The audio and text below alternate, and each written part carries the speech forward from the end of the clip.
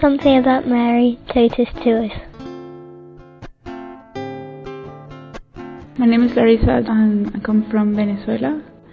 Well, my answer to your question is Mary for me is example of life, of patience, love, pray, and engage to God.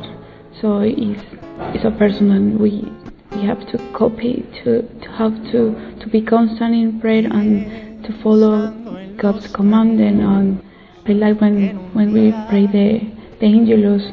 I don't know how to say in English, but in Spanish we say, hágase en mí según tu palabra. So we leave everything on the hand of God, and so we have to be brave and supportive and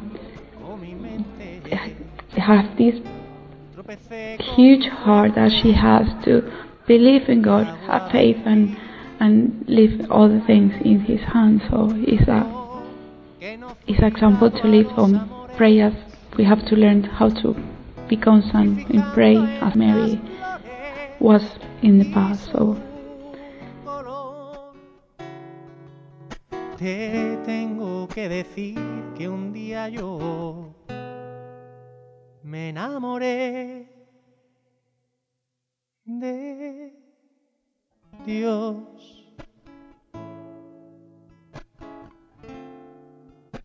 Me enamoré de Dios.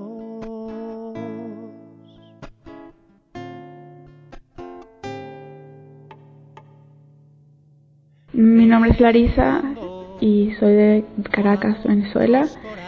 Y mi respuesta a quién es María, la Virgen María, para mí es un ejemplo a seguir. Una persona que con un corazón muy grande de amor a Dios y a su voluntad, y a través de la oración ella supo confrontar todo lo que Dios no la obligó, sino lo que ella fue obediente a seguir la voluntad de Dios.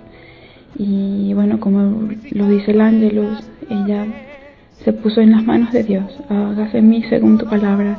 Y eso es lo que nosotros tenemos que aprender en esta vida, a escuchar a Dios y a seguir su voluntad con fe, con amor y ya. Amén.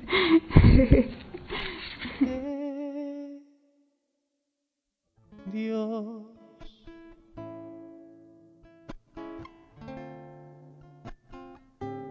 Me enamoré de